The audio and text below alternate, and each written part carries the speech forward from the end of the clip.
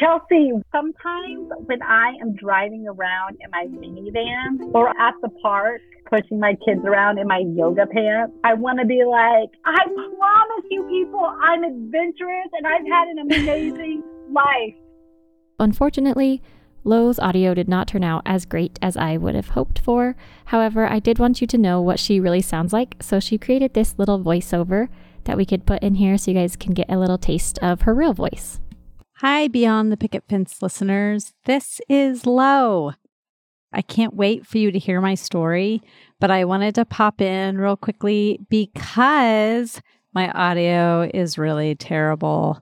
So it sounds like you're listening to somebody on a pretty bad phone call, but you can still hear me. So it's worth a listen, even though my audio isn't that great. I love Beyond the Picket Fence. I'm an avid listener myself. And as Chelsea and I were talking about this little hiccup, my one thought was Beyond the Picket Fence is all about showing how we're all imperfect. So that's kind of perfect, don't you think? Anyway, I hope you enjoy me sharing this little piece of my background info that my own listeners don't even know about. Enjoy.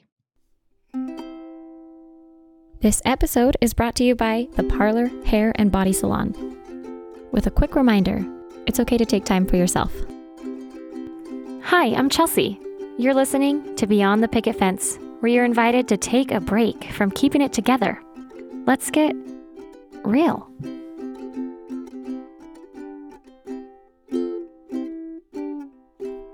When you're meeting with people virtually, a lot can go unseen. When I was a guest on Lo's podcast called Milk Baking Minutes, we talked about comparison in the subject of nursing. It's actually a beautiful conversation whether you're breastfeeding or not. I'll put a link to that in the show notes.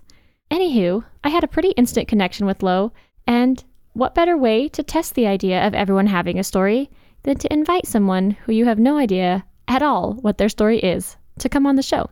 We were discussing back and forth what we might focus on, and Lo very nonchalantly mentions maybe she wanted to focus on what life was like living with a disability.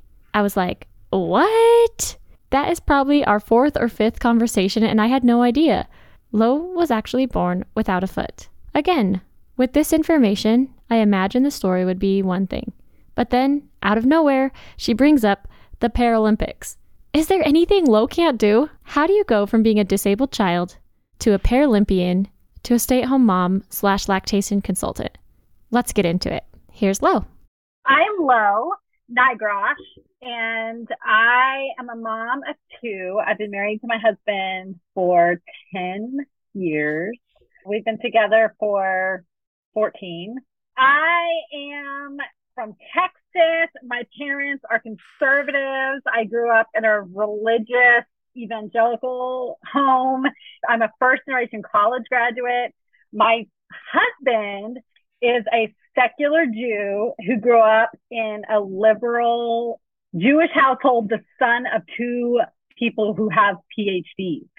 So we are very, very different. We come from very different backgrounds, but I align more with him and his family's views now. But it's so interesting that we came together in the first place. And we have two children. One is 8.5, and my daughter will be 5 in just a couple of weeks. Oh, so cool. And remind me, do you homeschool? Yes, I homeschool my kids, and I'm a work from home mom. I'm a lactation consultant, and I was working for somebody else for the last 4 years, a insurance covered pump provider breast pump provider that also provided lactation counseling to all of our clients. But now I am starting my own private practice along with the Milk Making Minutes. So cool. I'm so excited. Mm-hmm. You're going to change lives. I'm so excited for it. I came on your show and was talking about myself mostly and my breastfeeding story, which was amazing. And you helped me really heal so many inside wounds I didn't even know I had. And then I was like, well, of course you should come on my show. And then you were like going through all the different things that you could talk about. And you said something about like being disabled or something. And I was like, what? How would I ever know? Because I've only ever seen you from the neck up, right? Because freaking virtual land is crazy. So will you just take us back to where you feel like it all starts and just take me through the message that you want to share today? Yeah. So I was thinking about what could I share, knowing what the heart of your podcast is. I have so many things I could share, but a lot of what I could share isn't really about me. It's about other things that happen to other people in my family that have deeply impacted me in the last 4 or 5 years. And so those aren't really my stories to share, even though I have been deeply impacted them. So that was my first thought, but then I ruled it out. And then I've been grappling with recently being a person with a physical disability because I was born without my left foot. I've had a prosthetic leg. My parents argue. One of them says I learned to walk with it. One of them says I learned to walk without it. But either way, I got my first prosthetic leg or prosthesis around the time that I started walking. And I've had it my whole life, but I never used the word disabled, or back then, I was born in 1981, the word would have been handicapped. We never used that word to describe me. My parents didn't use that word. We never had a disabled tag. I do now. So until I became a Paralympian. And then I was surrounded by all these other people who were highly capable, some of the most amazing athletes on the planet, yet they identified as being disabled. Lo joined the Paralympic team in 2003. She competed in the 2004 Athens Paralympics and won a bronze medal. She went on to the World Championships in 2006.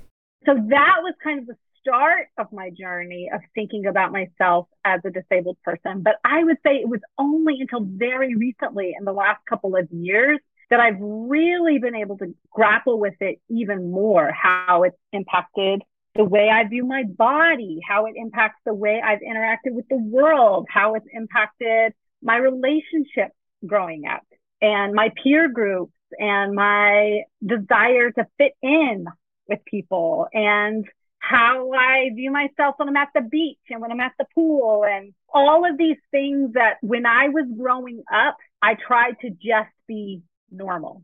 She said normal in finger quotes. You know, I have wasted a lot of time on trying to be normal, when really, is there even a normal? I mean, obviously here, Lo was visibly different than most others, and we will get into the effects of that a little bit later. But can we just agree that maybe none of us are normal? My mother-in-law once told me normal was just a setting on the dishwasher. That made me laugh because who's to say what normal is? It's my mission to encourage the world to let our freak flags fly. Can we stop aiming for normal and start aiming for our personal best and allowing room for our personal best to be different every single day?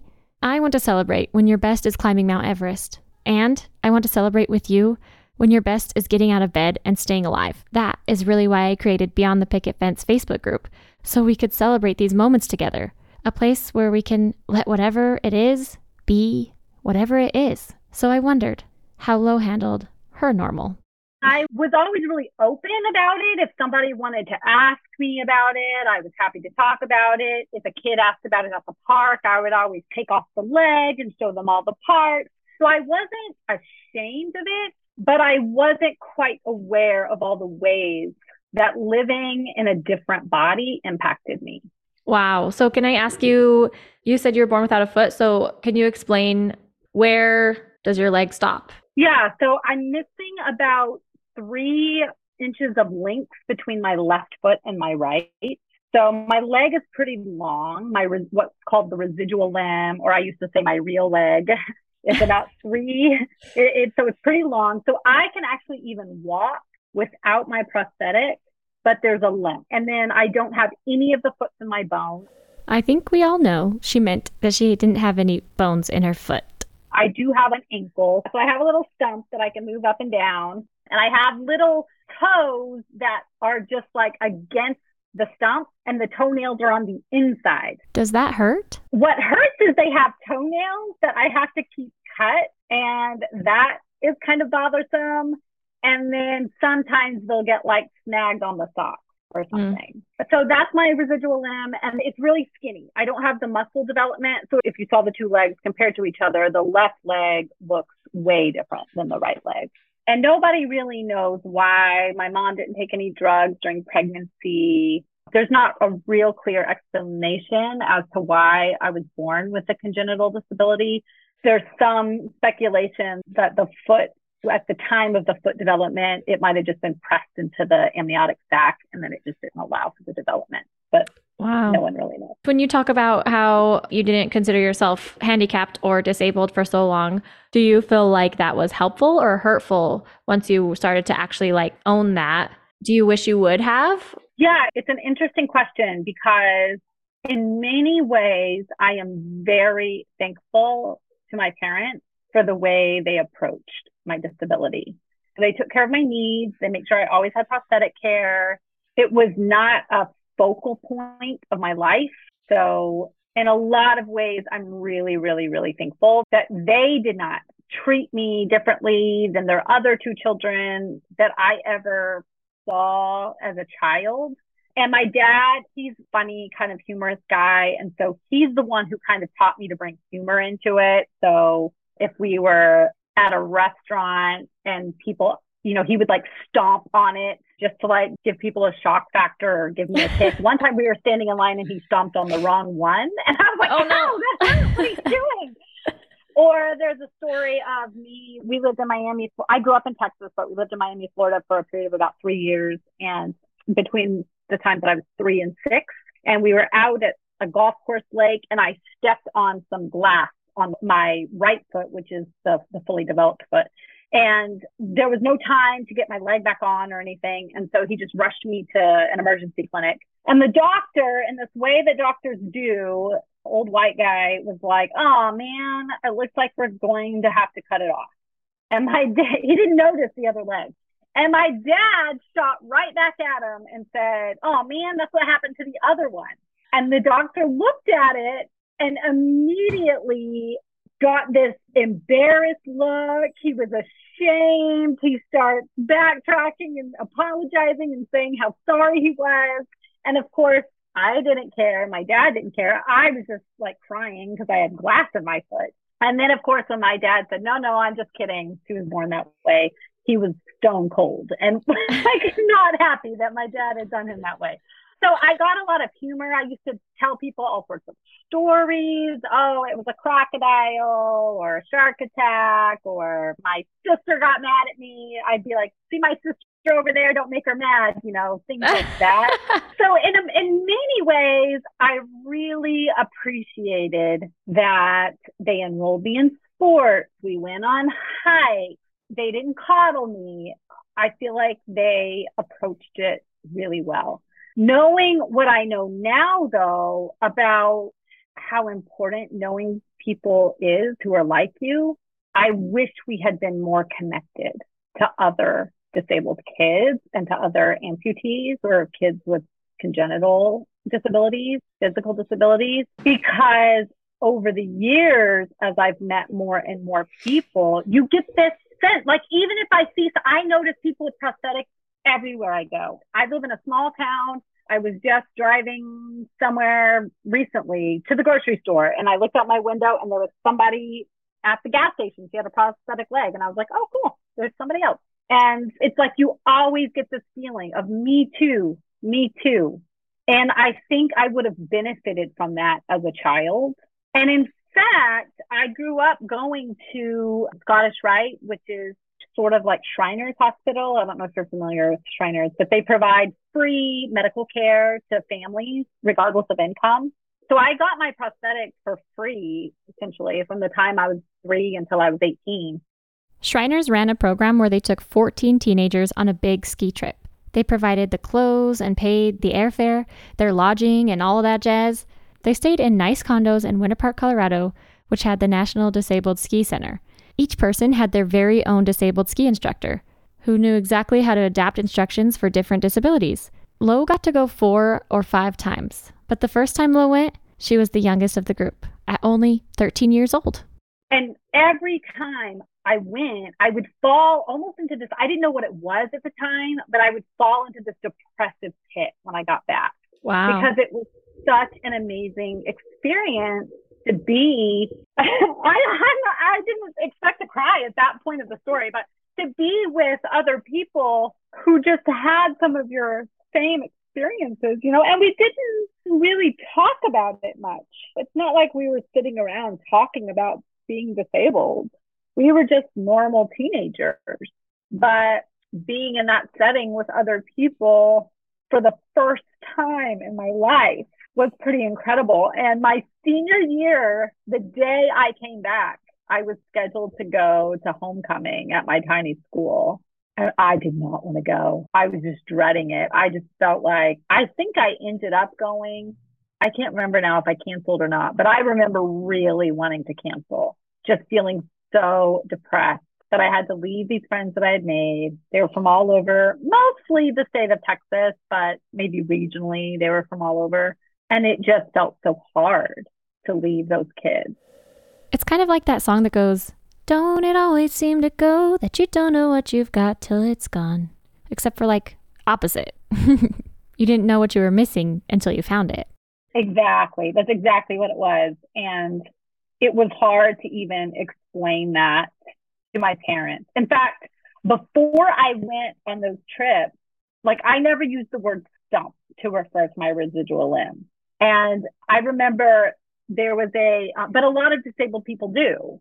But I never grew up around disabled people, and I was born disabled. And so it's not like I was able-bodied and then I became disabled. And so I just had my own language that I had created for myself. So I always called it my little foot. And so then I remember on one of those ski trips, I had a ski instructor that was really making me mad because he kept referring to my leg, my little leg, as my stump. And I kept saying, it's not my stump, it's my little foot. He'd be like, "Is your stump okay?" And I remember complaining to my parents. Well, years later, after I joined the Paralympic team, and these people are like your sisters, right? You spend 8 hours a day. You spend all day every day and then 8 hours a day together on the court for weeks on end. You're traveling internationally. You're living together. It's an amazing experience. And so they all referred to their limbs as stumps. And you just start to realize, I am disabled. And in fact, when I was on the Paralympic team, I was also in college, and I finally got a disabled pass for my car. And I got it because I was going to college and I could never find parking. And then I had a situation where my leg was fitting really poorly, and I was getting some rubbing, and I had a situation where I couldn't wear it for a few days, and I was on crutches. Oh my gosh. And my teammates were like, "Why do you not have a disabled pass?" And I was like, "I'm able-bodied. I don't need a disabled pass." And they were like, "Lo, you are disabled. And there are going to be times when you are more disabled than not. And just because you don't always need the pass doesn't mean you don't sometimes need the pass. And sometimes using the pass means you're setting yourself up to be more healthy for longer because you're taking off the long-term overuse of the limb." And so then when I was on crutches for a few days and could not find parking, I was having to crutch in from really far. That week, I went and applied for a disabled pass, and I've had one ever since. So that I started using the word stump, and my parents noticed it. And my dad to this day will be like, "Didn't you used to hate that word stump?" I'd say, "Yes, Dad, but people change." That's the thing about being human, is we're adaptable. Right. Interesting. So is it offensive if someone else calls it a stump, like someone who doesn't have a disability? I mean, I think it's different for every person. Like I think it's good to always ask people, Yeah, that's true. What do you like? How do you want me to refer to your limb? And because that guy who was saying stump, I wasn't ready for that language then. I feel like oftentimes, is there a lot of staring? People just like looking at it? Would you rather people ask you than just stare at it? Absolutely. And in fact, I always tell people children are way better at this than adults. They just ask. And it's always pretty awkward when you're in a situation in which the child wants to ask and the adult is preventing them from asking. And so, yes. Because it almost dehumanizes it. Like, just ask. It's like, yeah. And that's for me. Now, there might be more people there. I can only speak from my experience, although I have known now at this point hundreds of people with physical disabilities. But most of them are very confident in their disabilities because they're competing on a world stage. Yeah. So But I think most people would rather you just say, hey, do you mind telling me? I noticed that you have a prosthetic foot. Do you mind telling me about it? Ooh, that's a really nice way to ask. This can be a tricky situation. When you notice something like this, or let's say you're getting together with someone who just had a huge life change, maybe lost a loved one or experienced a trauma, each human's experience is different. Even if they had the same exact circumstance, they would experience it through different lenses. So the truth of the matter is, we can only do our best, and even that is bound to offend someone. I love that she said, just ask. That's the only way you'll know. And if you're not brave enough to ask, please, just don't stand there and stare. At the very least, just have a normal conversation. At this point, Lo has mentioned the Paralympics a few times now, and I have got to know. What sport did you play? So I played sitting volleyball. What? Volleyball is so hard. It is so hard. And this is actually interesting because I was always really athletic growing up. I was not as athletic as my siblings. And this is one of the ways in which I wonder if my parents had a bias they did not realize they had. Because they enrolled me in sports. I played basketball. I played all the way through high school. But there were times where I really wanted to be a dancer for a long time, and they just would not enroll me in dance. Now, as a parent, when I look at the cost of dance, for instance, it might have just been something like that. But I do remember my parents saying, well, some of the dance stuff you might not be able to do. And I wish they would have just let me figure that out. You might have figured out a way that you could do it, actually. Yeah, there are professional ballerinas who wear prosthetics. But I was enrolled in basketball. But my sister was a superstar track and soccer athlete. And my brother, he was a superstar athlete. His story is completely different. He had a lot of restrictions in his life and everything, but he ended up becoming a reconnaissance Marine. He owned a CrossFit gym. He, to this day, is the most athletic and the most fit person I know.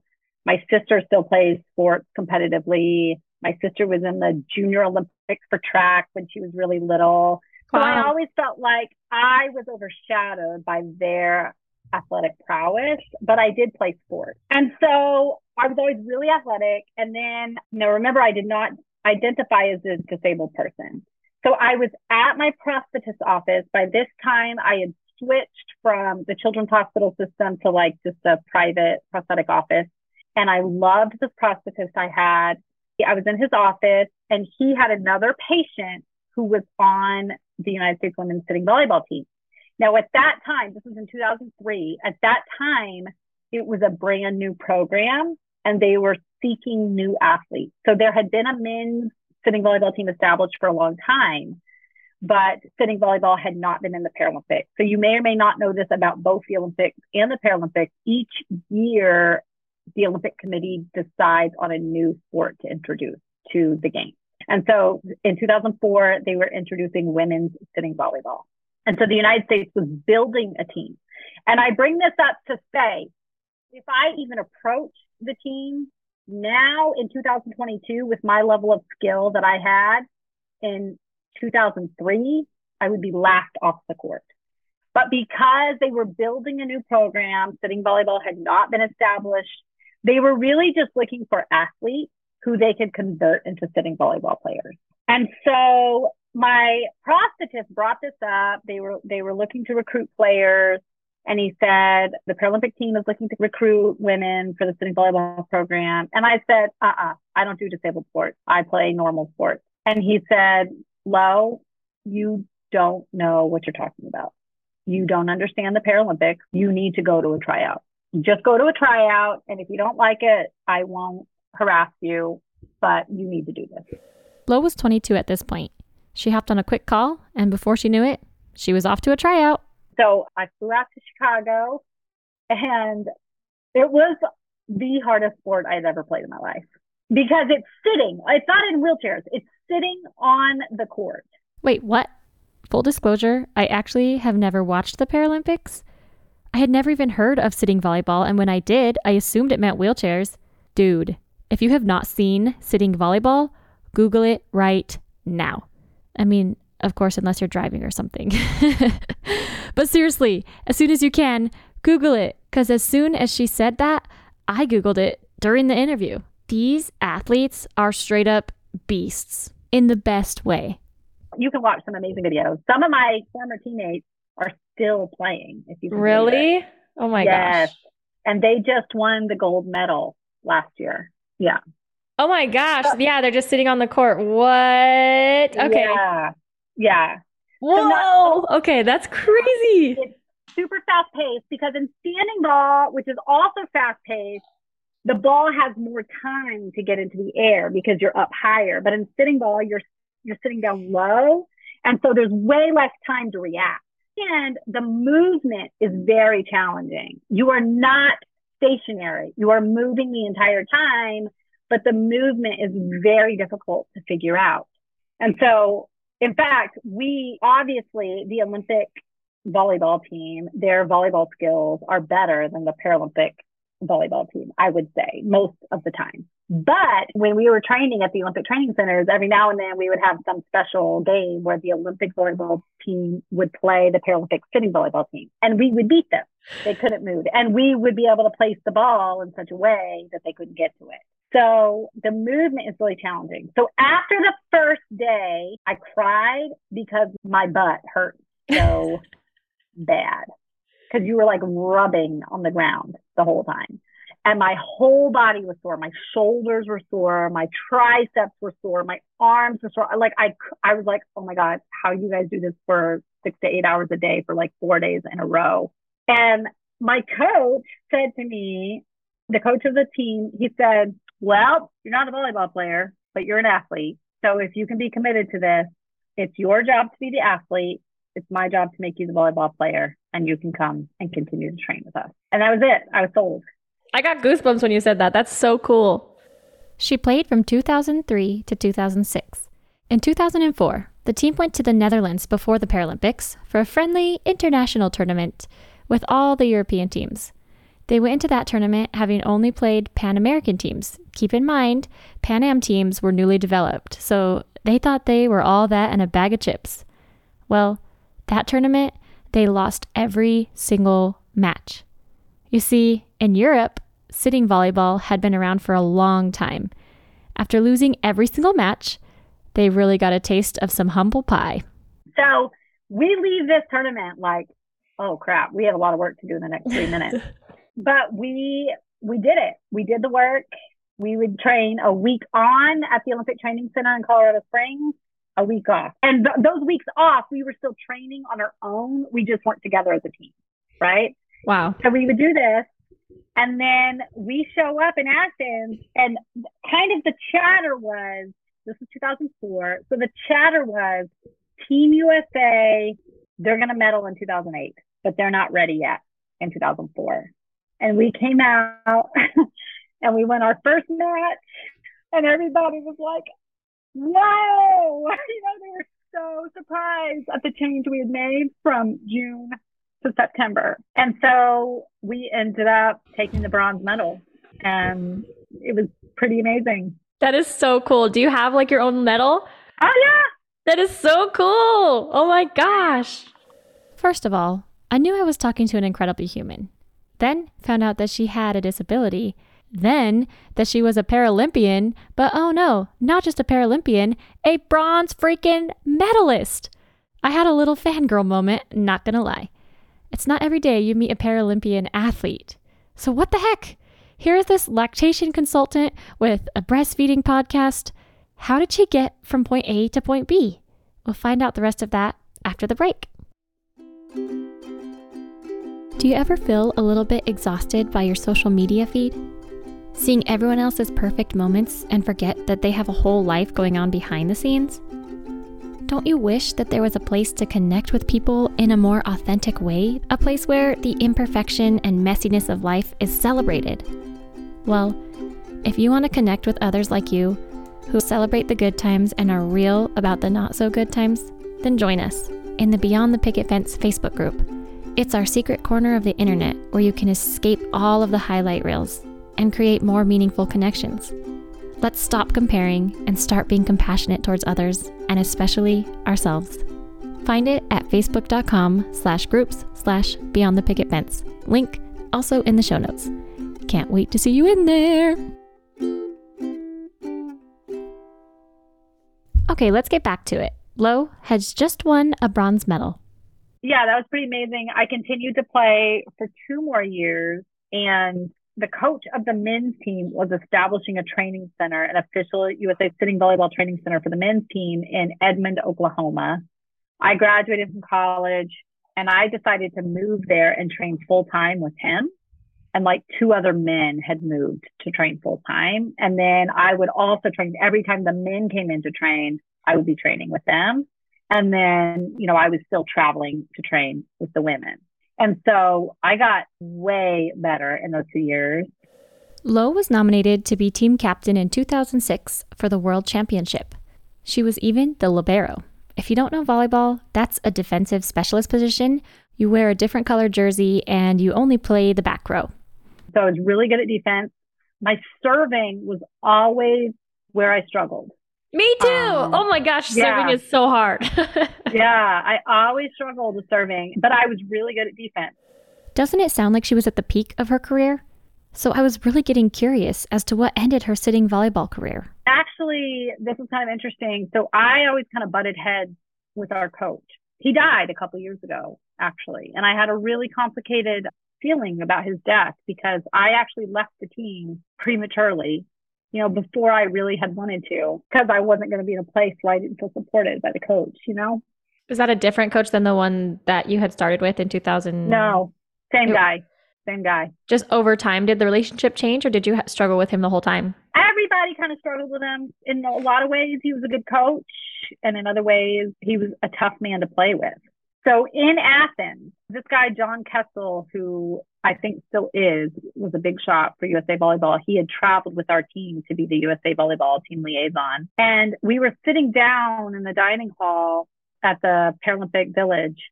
And he said, your serve receive stats, meaning the statistics for receiving serve, are the best in the tournament of any player.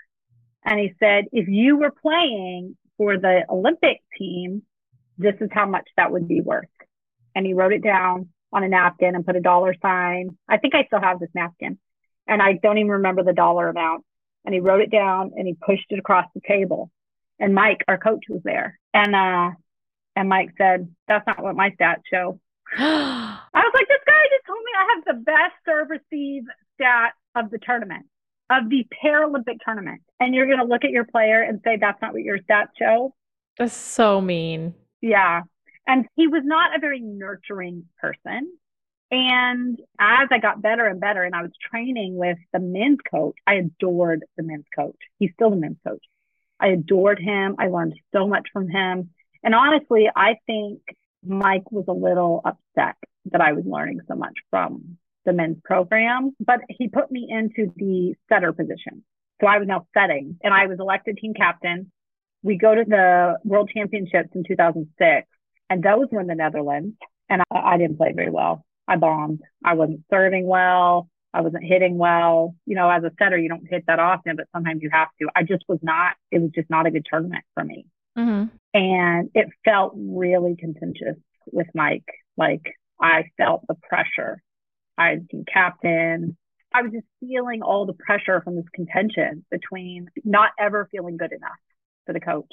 I will say, and this was kind of part of the story I wanted to talk about, I have always been someone who bounced around. So I've lived in 35 places. I think about 35 places. I haven't really added it up in a while since I was 18. I had traveled all over before I joined the Paralympic team. And so you and I were kind of talking offline about how you have this voice in your head, always questioning your decisions, telling you you're not good enough. So I have this voice that says, you just quit because you were bored, you were ready for the next thing, it got too hard, whatever, and regret the decision. And then I have to remind myself, if I had not quit, I wouldn't have met my husband. I might not have my beautiful children. You can't second guess decisions 20 years later. Yeah. But every time the Paralympics roll around, and now you get to watch them live, like for years you couldn't, but now you can watch the tournaments live, I get this pang. The pain of what if. You know, for years I considered myself a quitter. And that is a really painful word. Really painful. I thought of inserting a pep talk right here of how we fail forward and it's not quitting.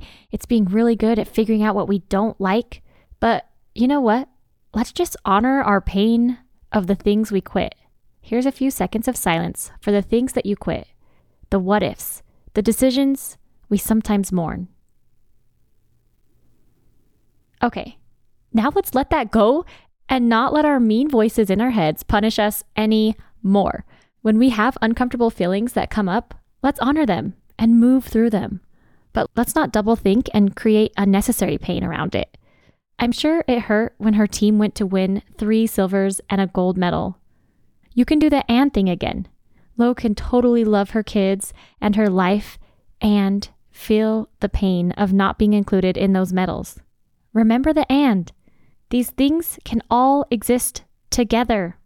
Do you feel like it was kind of toxic for you to be with that coach because he was feeding the negative voices in your head?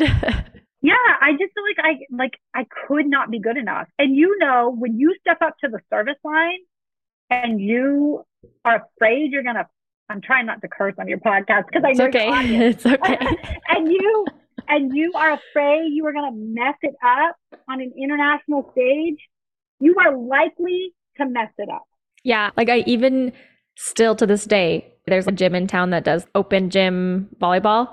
I can only serve good once, if once. Like I am 29 years old. I've grown up. I don't have my little string. I lift weights. Like I'm strong. Right. I cannot serve. It's a mental game. And once you get the voice in your head that says serving is difficult for me, it becomes so hard to overcome that voice. Yes, it's true. Anything, even just life in general, once the voice is, I can't. Yeah. And he was playing into that, right? So I would step up to the service line. I would want to prove him wrong. I would want to show that I could do it. Instead of just getting up and just serving. Yeah. A year later, the men's coach, he also took over the women's team. The year you left? The year later?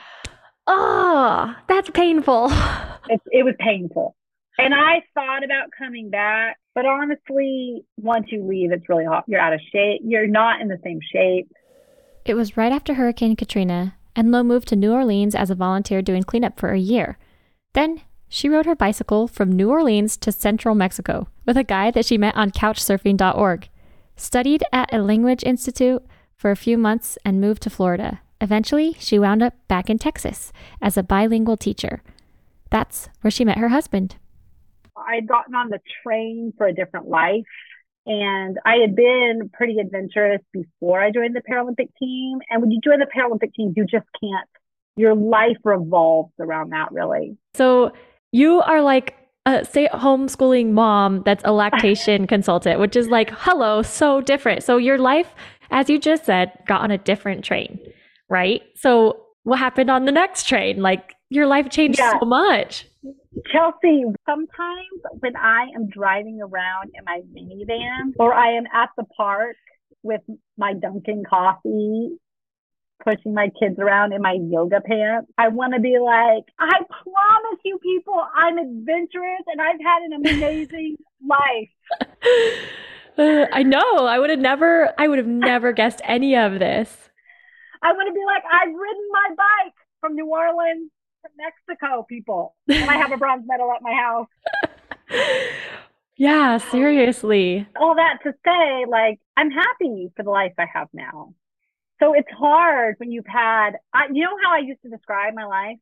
You know, Forrest Gump, the movie Forrest Gump, and how you're like, how could one person do that many things? 1 minute he's running across the United States. The next minute he's a ping pong champion for the United States Army. And the next minute he's off in war somewhere. He had so many different parts of his life. So here we have the minivan mom version of Forrest Gump. While the Paralympics and traveling around sounds so incredible, it doesn't sound like that was the plan. Actually, I'm not sure there ever was a plan. When I was in high school, I had no idea what I wanted to be when I grew up. Did you? No, I'm a lot like you. Like, no idea. I mean, the dream was Broadway. I would love to have been on Broadway. I wanted to be an actress. Yeah, I wanted to be an actress. I was in theater, and then I wanted to be a missionary. We would be best friends. We would have been best friends. I know. Yeah. I had big dreams. I thought the world was going to know my name. This is really interesting. Here is a world-class Paralympian who also has traveled across America on a bike. Lo has already accomplished more than most people.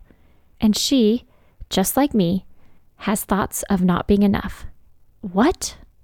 Yeah, it's wild. It's wild how much of our worth, though, is determined by the income we bring in.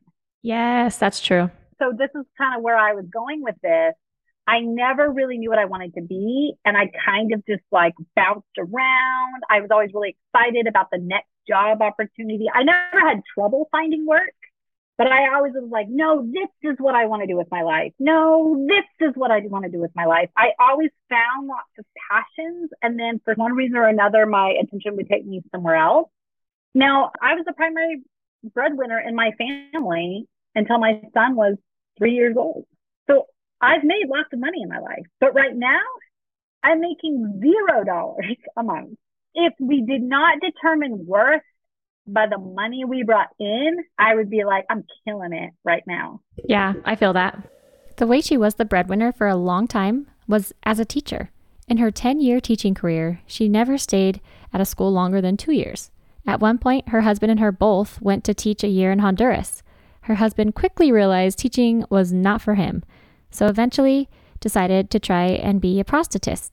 Somewhere in all of that, they ended up in Connecticut, and Lo got pregnant. So now we're on Lo's life number 4, motherhood. And if you don't know, motherhood can really change a person. I don't know about you. Becoming a parent, becoming a mom changed me to the core. And I did not expect it. I had been around kids my whole life. I had babysat from the time I was a child myself. I babysat my neighbors. I got paid by multiple families all growing up to babysit. I have many, many, many cousins. I was a nanny for 3 years. I was very comfortable with babies. I did not expect becoming a mom to change me like it did. I can't quite describe the change, but I remember, I don't think fatherhood changed my husband in the same way that motherhood changed me. I am not the same person now that I was then. He does not obsessively listen to parenting podcasts. He has not read every single book there is. He does not wake up in the night in a panic, wondering if his children are calling for him and they're not. And I don't think that's a bad thing. No, I'm not saying that his experience should be my experience. I just did not, you kind of have this picture of like, I'll still have my life, but a child will be in it. Like when you took your nieces for the day. Mm-hmm. But it's that your life is now the child. Your personhood is now these people. Maybe it's a soul change. Like a piece of your body is walking outside of your body. It feels like that. And I hear people, there's like that Instagram video that goes around where like, yeah, my heart is outside my body. And it's like amazing to have so much, it's like pain almost. I feel like my heart's going to explode because I just love them so much. And then it's like trying to find the balance of like, who am I? Like, don't forget, like, what about me? I'm still a person and I need my own time, but I can't always, like last night, I just wanted my daughter to go to bed because I was like, I am tired. I need my own time. But then she was crying and then I got her talking and then she was talking about all of the trauma we went through with Jackson. And then she told me how she was feeling. And I was like, I would stay up forever for you right now. Like, yeah. And no one talks about how all these things, like it can be so hard and so amazing. Like, how can these two opposite things exist together? It can. It's just so crazy. Lo told me about a book she read a while back called Hunt, Gather, Parent.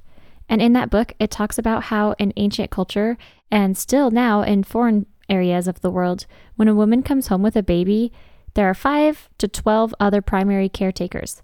5 to 12. We have created a society where we are so isolated. And then we wonder why our rates of postpartum depression are so high, because you weren't supposed to do this all alone in your house by yourself, just your baby. And when people say, my baby never lets me put him down, there must be something wrong with my baby. Actually, no, that's physiologically normal. It's biologically normal. Babies want to be held and comforted. And yes, it is very hard for you because you weren't supposed to be doing it alone. Wow. So true. And so I think just that feeling of like, this has changed me. I feel so connected to my children. And why is it so freaking hard? And the thing that you said about not really liking other people's kids, I like babies. They're cute. But I did not become a lactation consultant because I love babies. I became a lactation consultant because I am interested in the birth of a mother and her experience in entering motherhood, and how those immediate days and weeks and months can put her on a trajectory to feeling confident and feeling like she's got this and feeling like she knows how to make decisions she feels good about, or feeling like I must be doing everything wrong because nothing's going right. I can't care for my baby. My body has failed me. I followed the pediatrician's advice, which is often wrong. I followed the nurse's advice, which is often wrong. And it's not going right, so it must be my fault. And then I'm not sure many parents are saying then it means I'm not good at mothering, but I think that seed gets planted. My body has failed me. I'm failing my baby. How can I then be a good mother? And so that's why breastfeeding feels so important to me. It's not just about the days and the weeks and the months that you breastfeed. It puts you on a trajectory for the rest of your motherhood of feeling confident and feeling capable or not. And I think much of the medical profession, because they are not educated on breastfeeding, yet they give advice about breastfeeding as if they are, do not understand the damage they are doing to millions of women who want to breastfeed and then are given horrible advice, which goes against the physiology of breastfeeding, and then feel like it's their fault, like their bodies failed them. Wow. It is the birth of a mother. It's the birth of a mother. And that's what I'm interested in. That is so beautiful. I did not expect becoming a mom to change me like it did, but it did. Was it the same for you? Did you have the same Yeah, but I feel like you lived a life. I feel like I never lived a life. I got married at 19 and had babies at 21. So how old were you when you had your baby? 32 or 33. Yeah. So I didn't even have a lot to change. I feel like it did change me from, of course, I think it literally does change you. You grew a human inside your body. The chemistry of your body literally changes. Mm-hmm. But it was definitely someday I'll be on Broadway. And then it was nope, I got to take care of these kids. Yeah. Which sounds regretful that I'm saying it like that. But like I told you during your interview, I would have labor every day if I could, because it's just such an amazing experience. And I love my kids. I was also around kids a lot, babysitting, because my mom had a baby when I was 12. So I babies, and my mom was a teacher. So I raised my little sister. And then I was a nanny out of high school. And ever since I had my kids, I was so no one else is going to raise my kids. So until my kids are in school, I'm going to be the one taking care of them. So I've always found jobs to take care of kids. So I take care of special needs kids. I babysat. I worked at after school programs. This is bad, but I don't really like kids. I don't like other people's kids. I mean, I like them. I can be nice to them because I know and I love them as their own little human, but I didn't want kids. But my husband, I knew he wanted kids, and I knew I'd have kids because in my religion, you have kids, right? Right. Yeah. But I didn't expect to have my kids and love my kids so much. When people are like, I can't wait for my kids to go to school, I'm like, what do you mean? I can't wait for my kids to get home. Except for since I started the podcast, I've been a little more selfish. But yeah, pre-trauma, I was I loved my kids. So I love my kids still. Yeah, that's amazing. Yeah. But I don't know that it shook me like it shook you, because you were a whole person. You had a whole life. I'm not sure that I had really lived a life yet. or a different life? That's interesting. That's a really, really interesting perspective. And, my mom, she got married at 19 and had her first child at 20. And I always think, like, at the age I am now, my mother had a child in college, like 2 children in college, maybe. It's crazy. One in college and one about to be. It's like wild to me. And I'm still here at the very beginning with an 8 and a almost 5-year-old. Yeah. See, and how old are you? I'm 41. Yeah, I'm 29 and my kids are the same age. Yeah, it's as wild. yours. It's wild. Yeah, it's amazing. You know how we were talking about the voices in our head we have to combat? The voices in our head telling us we're not good enough, right? Yeah, and I'm sitting here listening like I haven't even lived a life, and you have talked about 9 lives that you've already lived, and I'm like, how could you not see how amazing that is? And my life coach told me, like, when I told her I quit, like, I'm always a quitter. Like, I can't do the podcast because I'm just going to quit it because I quit everything. And she's like, I encourage you to change that narrative and to say, I'm really good at figuring out what I don't like. Yeah. Yeah, that's an interesting perspective. So now that we have honored the hurt earlier, we can flip the script. All of our skills and life experience build us to what we are now. We don't quit things. We just stop doing things that aren't fulfilling us, right? Right. It's not lost time. We are learning and growing. Okay, so how the heck did Lo get into lactation consulting? I still couldn't piece that part together. So when I decided to get pregnant, I dove in hook, line, and sinker to understanding birth and lactation, physiological birth. I took a 12-week, 2 hours a week that I drug my husband to, birth education course. And in that course, the teacher she taught it in her home is called Bradley. It's like a form of childbirth education where the partner is key because they are there to be your emotional and physical support. And so it was the woman and her husband that taught the course. And she had a toddler that was breastfeeding and an older child too. And it was the first time that my sister had breastfed and a cousin had breastfed, and I had seen both of them kind of up close and personal. So the seed had been planted. But then being in this course and just watching this toddler run up and breastfeed and then run off again, and then run up to breastfeed and then run off again, I didn't even know it was impacting me at the time, but it did. It impacted me deeply.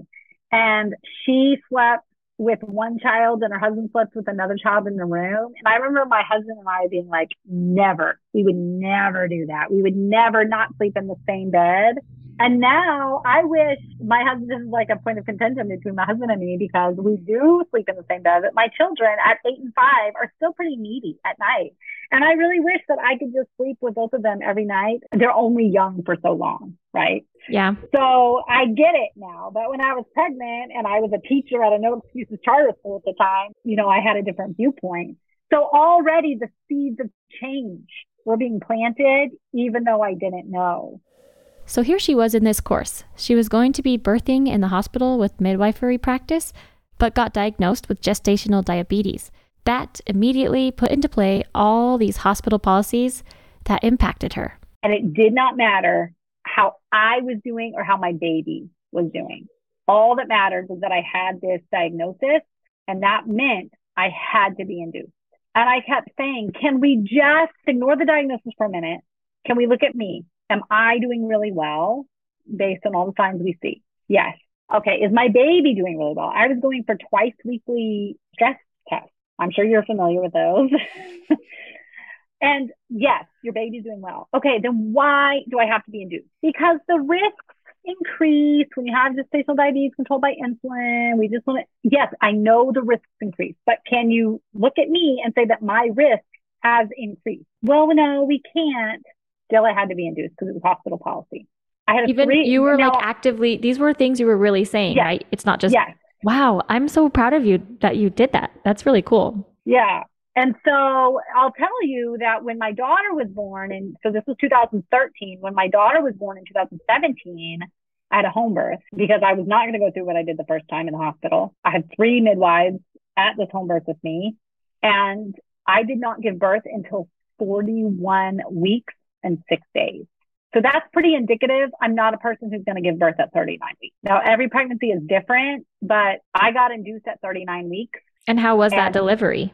I had a 3-day labor. I had a 3-day induction labor. So not just 3 days starts on its own labor, like active drugs trying to get this baby to come out. Now, this is where my disability came into play, is that I wear a prosthetic leg. When you are on Pitocin, you must also be on IV fluids.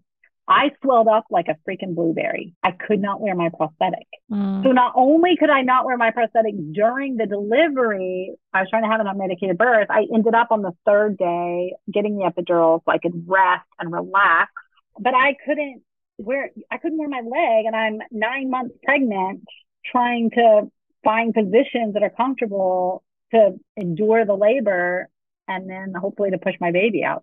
I did end up having a vaginal delivery with the medication, but I could not wear my prosthetic leg for a week while caring with the newborn. Wow.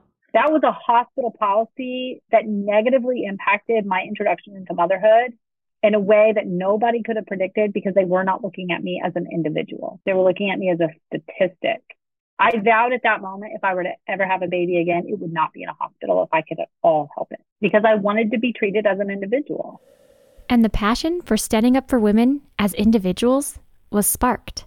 Not everyone is brave enough to say those types of things out loud for themselves, but Lo was, and she still ended up doing something she knew her body couldn't. So I have my son. From the moment he first latched, I knew it hurt. Lo first used the hospital lactation consultants, then a private practice lactation consultant. Her son had 4 tongue tie revisions, even chiropractic care, and nothing was solving the pain that Lo had. I was in severe pain. Now, when I tell my story, especially as a lactation consultant, I make it very clear to people I would not expect anyone else to make the same choices I was making. If somebody else is in the same situation that I was in and they say, I need to stop because that is what is best for my mental health, I absolutely support them in that. And I help them figure out how to do that safely so that they don't get mastitis, so that it goes really smoothly, so that baby is still well fed. In my case, my mental health dictated that I continue to try, because stopping would have been worse for me mental health wise than enduring the pain. I learned really quickly who I could confide in, who I could say, oh my gosh, this is so hard, when it came to both sleep and breastfeeding. Because to this day, my son has a really hard time sleeping.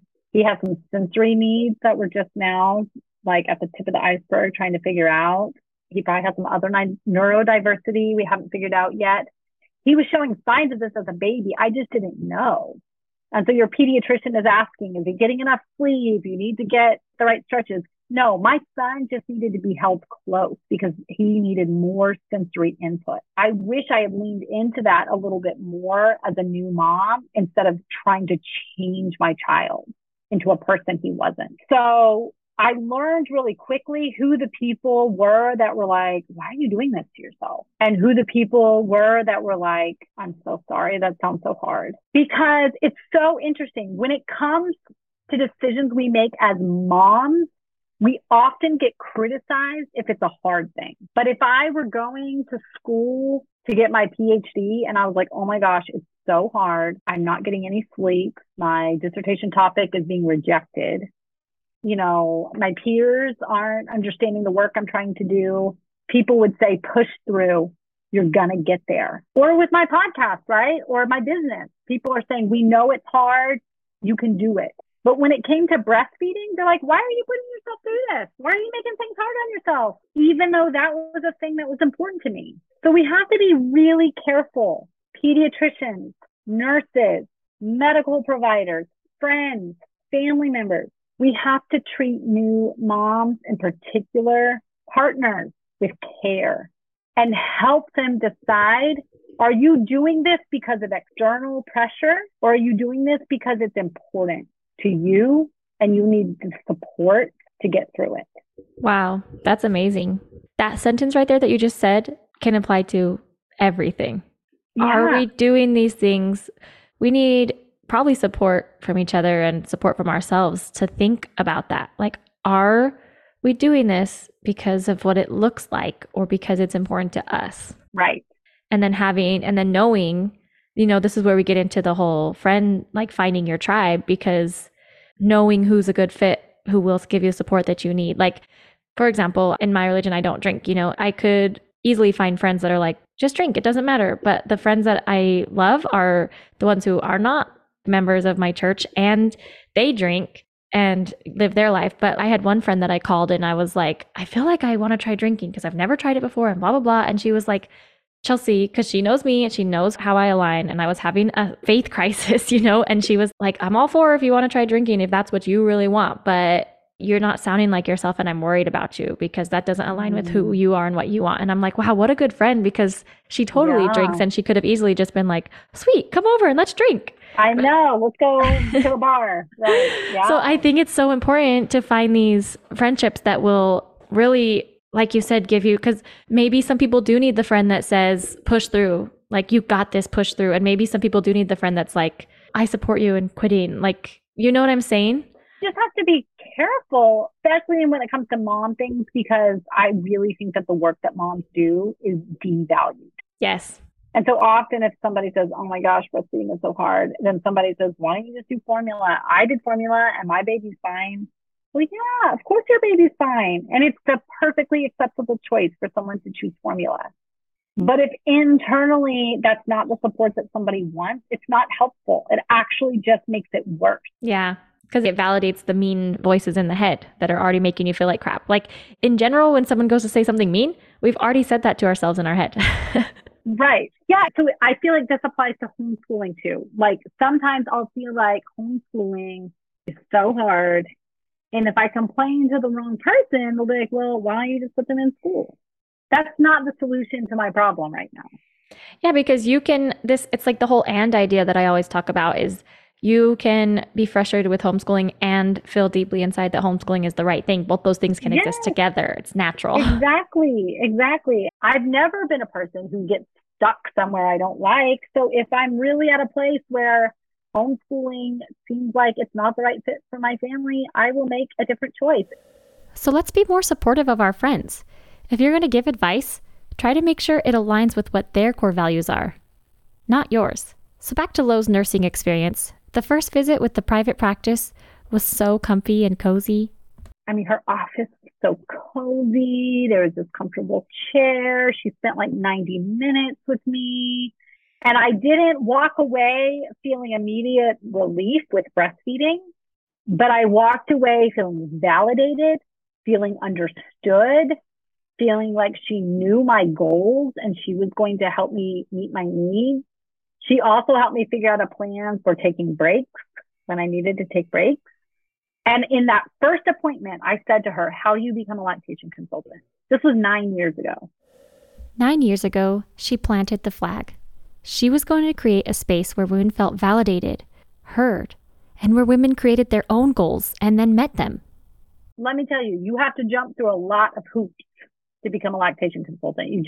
There are 2 master's degree programs in the country, but they're super expensive. It's really not worth the money because you can do it in other ways. It just takes longer. And so I just put it in my brain. I'm going to do this. I'm going to start chipping away. And here I am. I've done all the requirements. If you want the info on becoming a lactation consultant, Lo is your gal. As usual, I will put all of her information to connect with her in the show notes. She went on to explain all of the hoops that lactation consultants have to jump through and the 3 ways that it's possible. But for time's sake, we skip ahead to when Lo's daughter was almost 1. Lo was hired on by an insurance-covered pump distributor as a lactation counselor. So after all these different lives she's lived and all these different areas of work, she has gathered all the things that perfectly align for her to do her own podcast and have this lactation practice. So it's really, if you can look at your life holistically and say, even though, because one part of me could say, man, I don't finish anything. I don't stick around. When the going gets tough, I leave. Because a lot of times I was like, okay, I'm really tired of my boss. I'm going to find a new job. And I would find a new job, And so that voice that we've been talking about can sometimes say, you don't stick with things. When it gets hard, you jump ship. I did that with the Paralympics. I was tired of dealing with my coach. But the other side could say, you know what? You stick up for yourself and you don't stay in situations that don't feel good to you. And each new experience brought you to where you are. I love And that. it's really hard to fight that battle internally, especially when you're not at the point where you're like supporting your family. There's just always that inner voice that can really F you up. It really can. But when you talk to yourself, you expect more than what you would expect from another human being. Yeah. Which is silly. Friends, we can be too hard on ourselves. Really. There's 1,000 things that need to get done, all while managing our mental health, caring for our relationships and our house, and blah, blah, blah. Seriously, it's a lot. If I had told you a Paralympian, world-traveling, bilingual teacher, homeschooling, lactation consultant, boss babe, mother, and wife has negative inner voices, would you believe me? I would have seriously doubted it. I would have guessed someone who has accomplished so much in only 40-ish years was set. It's so easy to see how crazy someone else is for beating up on themselves, yet we feel it's okay to do it to ourselves. Stop it. Seriously, we have to stop it. Why do we feel like we aren't enough when someone like Lo, who has accomplished so much, still has that feeling? It feels factual, but I assure you, it's not the facts. It's not real. It's not real. It's not important. It can't win. And I'm sure if we switched it, if we turned it around and we had you lay it out like I just did, there would be so many amazing things where I was like, oh my God, you did that? Oh my God, you did that? Yeah. You know? It's so cool. Because everybody has that. Everybody has that. Yep. And that's the whole point. If we can just lay all these things out and see people for who they are wholly, how much more love and grace can we find for each other and for ourselves? So Lo, what do you wish people saw beyond your white picket fence? When I was thinking about this question, I was like, well, I don't know. I'm so vulnerable. I think everybody sees beyond my white picket fence. And in fact, I really feel like that's one of the reasons, you know, I originally thought this episode was going to be about maybe the loss of friendship and how that's happened over time and how me bouncing around so much has contributed to my fear of losing more friendship. And that it turned out we didn't even touch on that. And I feel like sometimes I have to tamper my vulnerability because I'm afraid to tire people out. They don't want to hear more of the stuff that's been hard for me or how hard my mental health is or how hard it is, you know, how I'm really trying to find compassion for my kids, or they're tired of me. And I just have to I have to build the picket fence a little bit more. So I really thought my answer was going to be that. But actually, I think it goes back to what I said earlier about how, you know, when I'm driving around in my minivan, sometimes I want to shout to people, I'm not just a mom in a minivan. And, you know, there's been a couple of times in my life that have made me kind of look around at the people around me, which is why I love your podcast so much, and think, oh my gosh, what is going on with them? One was when I became a mom, and I started looking around at all the people who are moms, people who are working moms, people who are in the grocery store, people who are at the park, people in my family who are moms, and thinking, did you change like this? Is this what it feels like for you, but we're not talking about it? You know, like I felt that.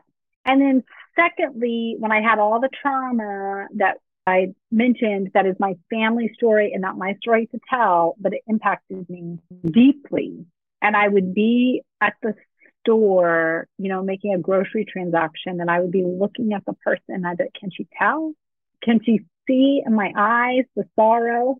And so I think it's just like we need to remember that people have built picket fences for protection. But like you say again and again, everybody has a story. And I'm surprised again and again when I talk to my friends, strangers. Like, I'm the kind of person who goes to a party, and I know you're probably like this. You walk away and you've either told your whole life story and you're walking away with that vulnerability hangover, or you've gotten somebody's full story and you're walking away like, holy crap. Did you know this? Like, you know, my husband will have known somebody for 10 years and I'll be like, did you know this about so-and-so? And he's like, no. I'm like, yeah. And so I just think we need to tread lightly. We need to tread lightly, because picket fences they're not very strong. They're not very protective. We think they are, but they're not. This has been another episode of Beyond the Picket Fence. If you have a story to share or you know someone that does, please reach out to me on my website, Facebook, or Instagram. The link for all these things should be in the show notes. They will be in the show notes. I'm going to put them there for you. And as always, be kind, because you never know what's going on beyond the picket fence. Are you still here? Thanks for sticking around to the end. That was a long one, but here's an interesting clip I couldn't fit anywhere else. Do you get paid as an athlete? No. So after I won the bronze medals, before the recession, there were lots of corporations that would sponsor athletes. So after I won the bronze medal, I came back and I got a sponsorship through what was then called OJOP, the Olympic Job Opportunities Program. And so corporations would hire Olympic and Paralympic athletes to work part-time and get paid a full-time salary. And then they would get all the time off they needed for training. So I was a nanny while I was training for the Paralympics and when I went to the Paralympics for 3 years. And then when I came home, I finished my degree. And simultaneously, I got hired by Home Depot through the OJOP program.